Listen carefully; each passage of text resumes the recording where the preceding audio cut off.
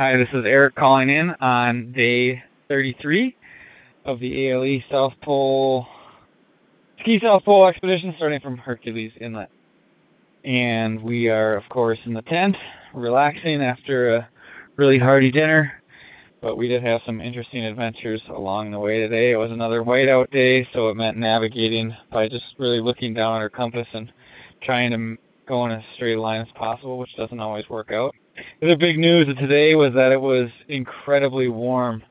Actually so warm that we had taken off our anoraks and were just skiing in our long underwear and took off our goggles with our nose beaks and using sunglasses. And for my part, I actually had my sleeves rolled up and my gloves off. It was so warm. The big factor there was just that there wasn't any wind, plus the sun as well. We are getting close to December 21st, which down here is the summer solstice, which is why things are warming up. But it's ironic to think of all my friends and family who are up in the northern hemisphere where things are getting colder.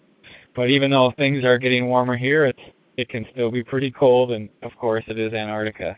And so we are constantly surrounded by snow and ice, even though it's summer. That's really all I have to say. We have a half rest day tomorrow, so we get to sleep in, which is always an exciting endeavor on this expedition. Other than that, remember, it's cool to be cold. Save the poles, save the planet. For more information, please visit ericlarsenexplorer.com. Think snow.